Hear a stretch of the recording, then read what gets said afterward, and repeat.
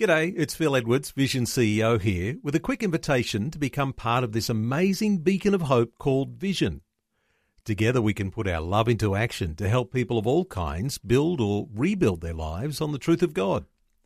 Please consider the part you can play during our upcoming Visionathon appeal, remembering that it's your support that makes Vision possible, including this podcast.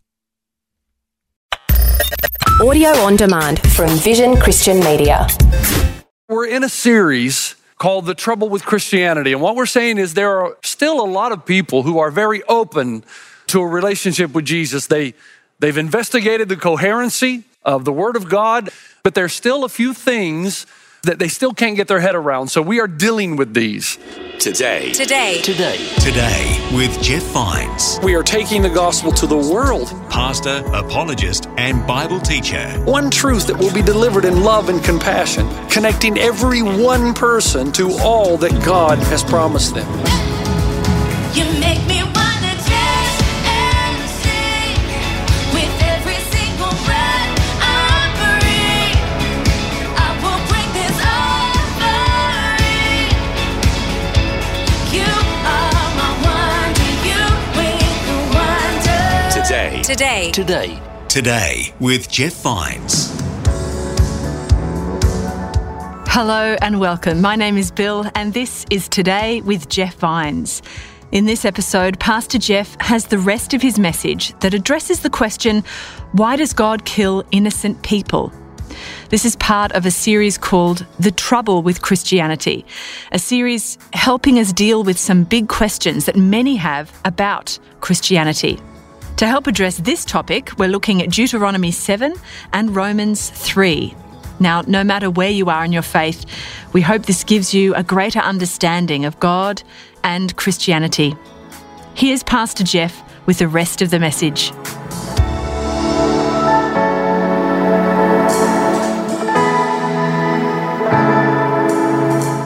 Now, this helps us understand why we are where we are today.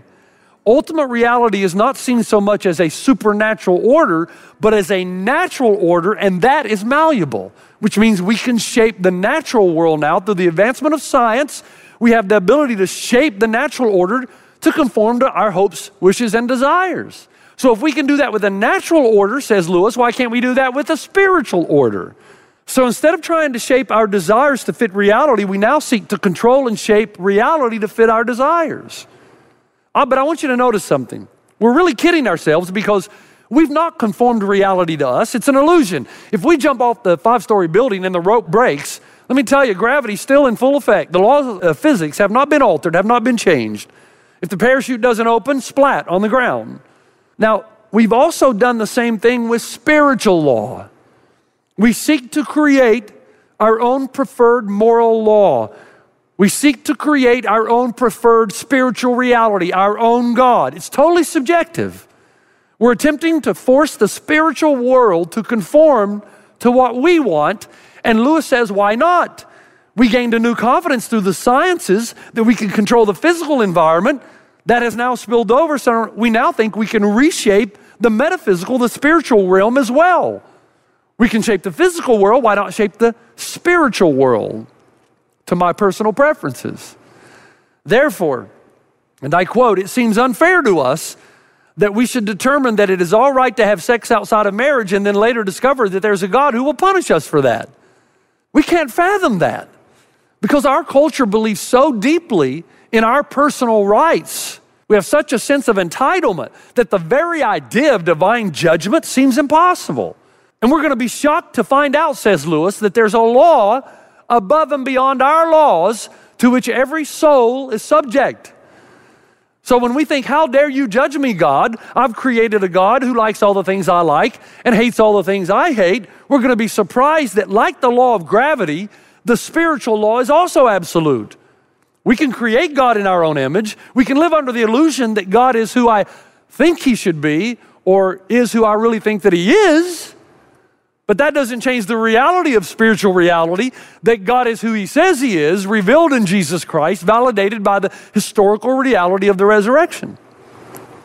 So, one, was God just when he commanded the annihilation of specific people group? Absolutely. Two, are love and judgment Incompatible? Absolutely not.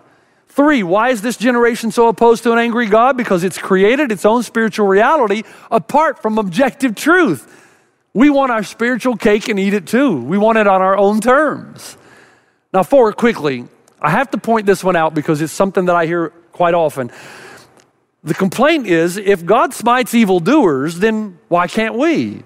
Remember what Becky Pippert said in Hope Has Its Reasons. She says, God's wrath is not a cranky explosion, but his settled opposition to the cancer, which is eating out the insides of the human race he loves with his whole being. When the modern world hears this, they often reply by saying something like this: well, if you believe in a God who smites evildoers, you may think it perfectly justified to do some of the smiting yourself. But friends, if you understand the objective nature of God and the gospel, you know the opposite is true.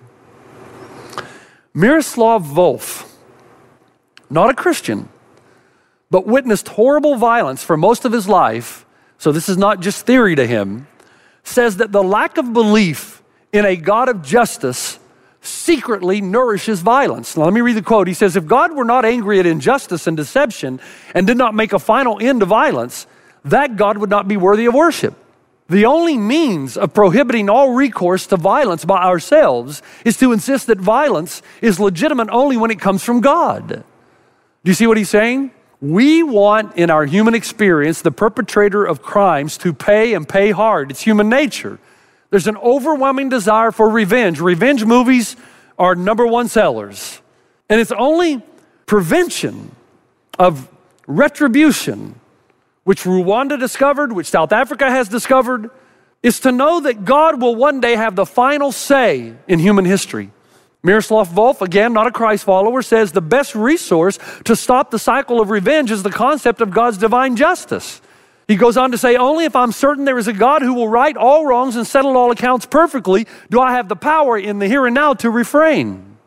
Peter says in 2 Peter 3, verse 8 and 9, but do not forget this one thing, dear friends, with the Lord a day is like 1,000 years and 1,000 years are like a day.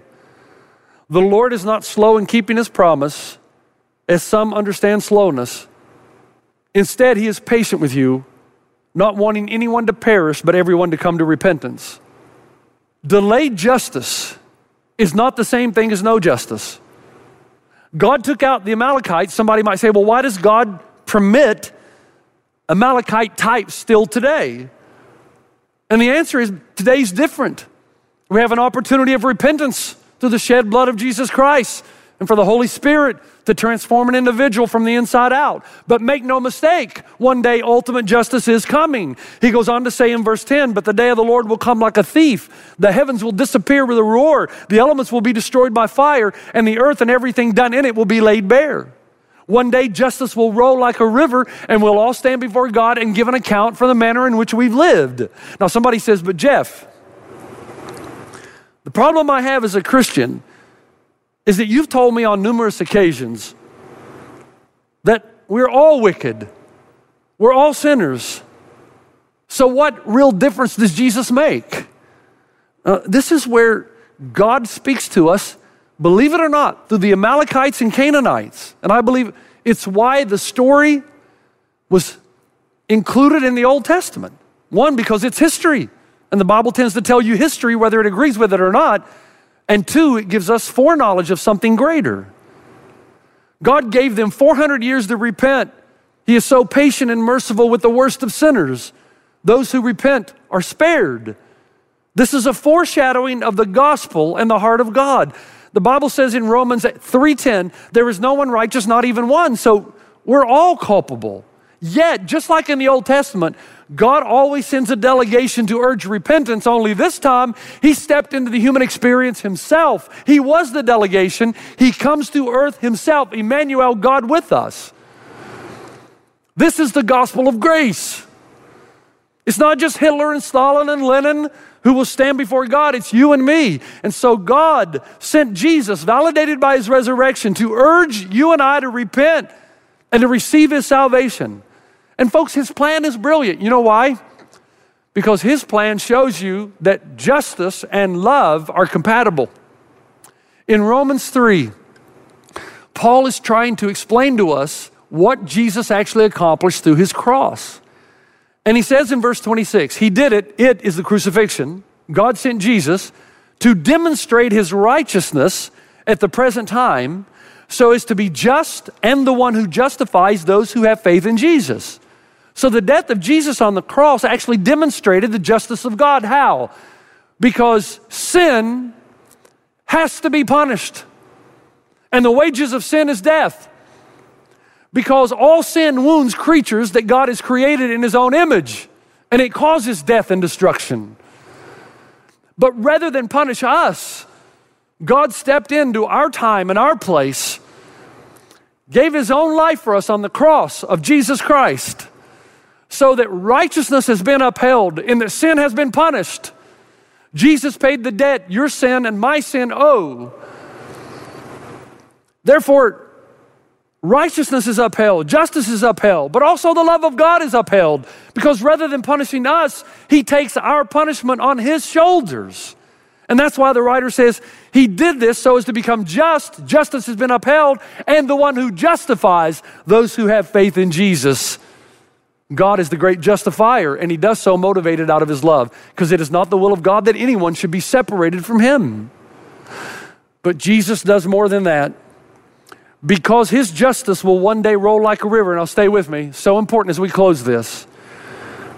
Because his justice will one day roll like a river in the future, we can stop the cycle of retribution in the present. Remember what Miroslav Volf says? He says the best resource to stop the cycle of revenge is the concept of God's divine judgment. Only if I'm certain there is a God who will right all wrongs and settle all accounts perfectly, do I then have the power to refrain. Can I illustrate this for you? How many of you remember what happened October 2nd, 2006 in Lancaster, Pennsylvania, in a little Amish community? I remember seeing the photos, the pictures on the news, CBS, NBC, they all carried this story. Charles Carl Roberts, the local milkman, delivered milk every day to the small children and their families in this little Amish community into a one-room Amish school called the West Nickel Mines School, about 12 miles southeast of Lancaster City. One morning, Roberts kissed his wife and his two young sons goodbye.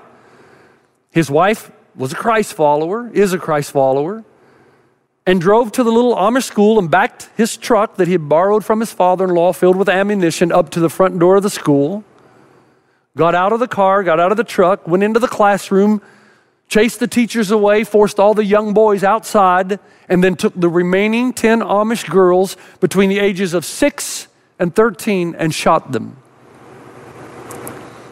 The newspaper reporter who followed this story said the violence that is far too common in one society blasted its way into the nonviolent, peaceful community of a gentle people.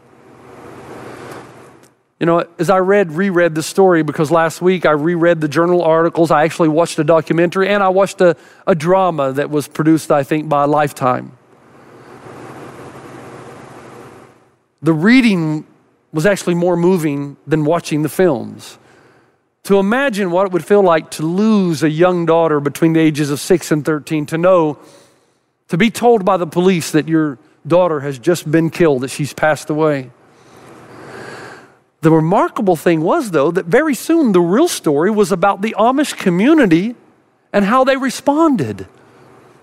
They were shocked, they were heartbroken, they were weeping, there were tears, but they forgave, and they almost forgave instantaneously, because within just a few hours of the shooting, the Amish leaders, including the father of one of the young girls that had been murdered by this man, they visited the now widow of the person who perpetrated the crime. When the Amish leaders of the community arrived at their door, she was with her father, being comforted concerning what her husband had just done. She thought the Amish community was there to rebuke her, to scold her. Instead, these Amish leaders, including fathers whose daughters had been killed, entered the home. And this was their word. They started by saying, "We are sorry for your loss."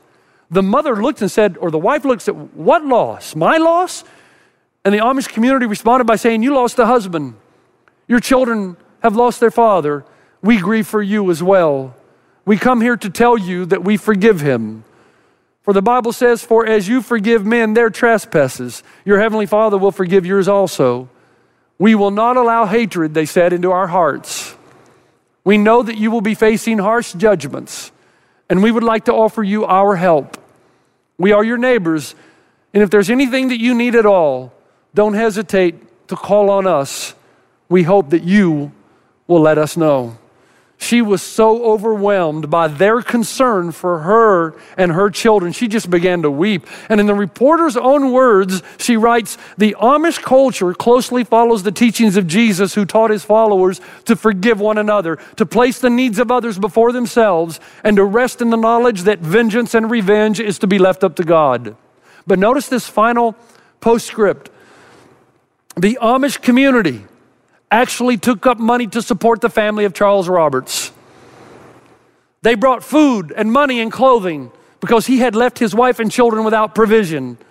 The Amish community loved and forgave the family whose husband was the perpetrator of the criminal activity. Friends, I believe that true Christianity is the only hope for this world. I'm serious about that. I know it's the only hope for my heart. But only when there is a certainty of God's final judgment can you live in peace with each other, forgiving. Only when you allow the retribution that is due and just to belong to an all-wise, all-powerful God who has the power and the wisdom to determine how to right the wrongs of humanity. And so I give you two challenges, and they're quite serious, but they're short. Number one, repent. No matter how hard you have tried to conform spiritual reality to your personal preference, can I tell you something? When you stand before God on the day of judgment, it won't matter. The truth of God is objective truth. You cannot form spiritual reality to your own liking. It is what it is. Jesus said, I'm the way, the truth, and the life. No one comes to the Father except through me. You need a mediator. When you stand before God, when I stand before God as a sinner, all the wrongs that we've done matter. And we need a mediator. We need somebody to step in front of us to face the judge on our behalf. And in 1 Timothy 2, we're told God is our Savior who wants all people to be saved and to come to the knowledge of the truth. For there is one God and one mediator between God and mankind, the man Jesus Christ, who gave himself as a ransom for all people. There's only one mediator between God and man, the man Jesus Christ. I urge you, in a real way, God continues to send ambassadors of the gospel into his world. And even though they may be killed or persecuted or ignored, every time the gospel is preached, God sends his ambassadors to give you the good news of repentance and salvation. If you've heard that today, and maybe you had some troubles with Christianity, maybe some walls have broken down suddenly, but can I tell you, you must conform to spiritual reality, not spirituality conforming to you. Believe on the Lord Jesus Christ. He leads the greatest delegation of all time on behalf of God the Father, who does not will or wish that anyone should perish, but that all should have everlasting life. But there's a second point, and it's like the first, repent. Number one, repent. Number two, repent. In the first repentance, I am hoping those far from God who have never knelt at the cross and understand the power of salvation will repent. But in this case, I'm asking all of us who are believers, us who are believers, to repent. Because just because you are saved by grace through faith does not mean that God will not discipline you when you commit injustice. Hebrews chapter 12, my son, do not make light of the Lord's discipline and do not lose heart when he rebukes you, because the Lord disciplines the one he loves and he chastens everyone he accepts as his son. God does save you from your sins, but it does not save you from the reaping and sowing principle. Remember, Paul wrote Galatians 6:7 to the believers. Do not be deceived. God cannot be mocked. A man reaps what he sows. Listen, God loves you and he loves everybody around you, which is why he needs to discipline you when you do things that wound not only yourself, but your community, your children, your family, your world. Stop this thing of pornography and drug addiction and sexual immorality of any kind, and stealing and cheating and lying and deceit and slandering and gossiping and adultery and fornication. Stop this thing Because the Bible says in Revelation 22, blessed are those who wash their robes, that they may have the right to the tree of life and may go through the gates into the city. Outside are the dogs, those who practice magic arts, the sexually immoral, the murderers, idolaters. And remember, an idolater is anyone who puts anything above and beyond the pursuit of Christ. And everyone who loves and practices falsehood. So as God's ambassador, I beg you to repent. Repent for the sake of your family and your community and generations to come. And so that you will not have to face the harsh discipline of a loving father. One of my favorite, and I'll close with this, one of my favorite illustrations comes out of the last couple of pages of Charles Colson's book called Loving God. He talks about, and I've used this before, but I think in light of where we are now, this can really bring home our point. He talks about a man by the name of Telemachus, a 4th century Asiatic monk who lived at the top of a mountain in recluse and privacy among his flowers and plants, trees and gardens. And because he was quiet in his spirit, he had learned to distinguish the voice of God. And finally, one day, a morning came, he was speaking with God, and he'd heard the distinct voice of God tell him to leave his home in the mountain and go down into the city. But even though he questioned as to why God would have him do this, he heard no response, so he made his way.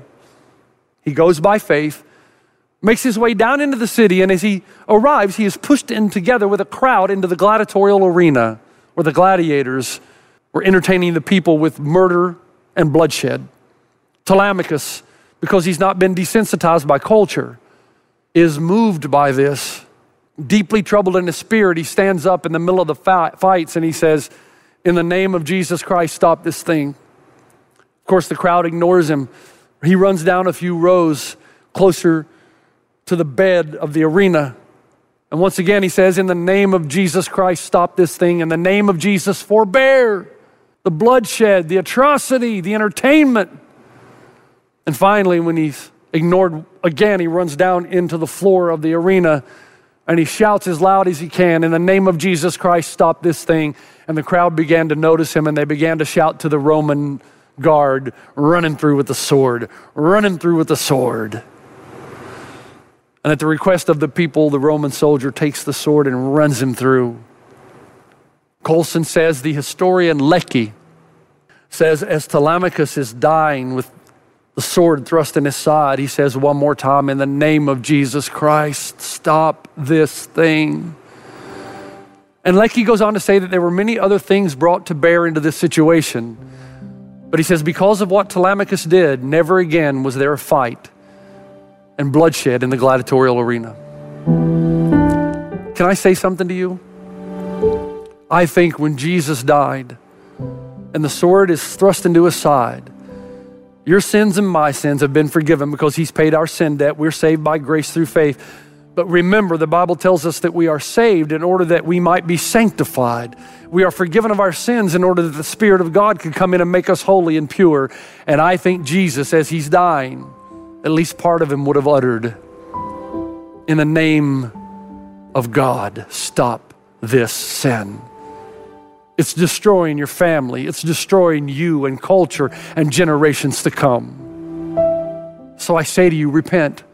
Whatever it is, repent, because you will face the discipline of a holy and righteous God whose love and justice are incredibly compatible. Father, I thank you for the power of your word, and I ask you now in Jesus' name that our eyes would have been open to the seriousness of the sin that dwells within us, that we would take it more seriously, that sexual purity would become a priority to us, that if we're watching anything, if we're going any place, if we're doing anything, if we're listening to anything that violates the objective spiritual moral law, that we would begin to conform our lives to its reality rather than trying to conform spiritual reality to our pleasures and our wants and desires. Remind us there is a God who loves us, and because he loves us, he disciplines us. May we be true to him who has saved us by his grace. In Christ's name, amen. You've been listening to Today with Jeff Vines. Next time, we'll bring you a new message from Pastor Jeff. You can listen to more messages like this. Just search for Today with Jeff Vines wherever you get your podcasts. You make me wanna dance and sing with every single breath I breathe. I will bring this offering. You are my wonder, you bring the wonder. Today with Jeff Vines. Thanks for taking time to listen to this audio on demand from Vision Christian Media. To find out more about us, go to vision.org.au.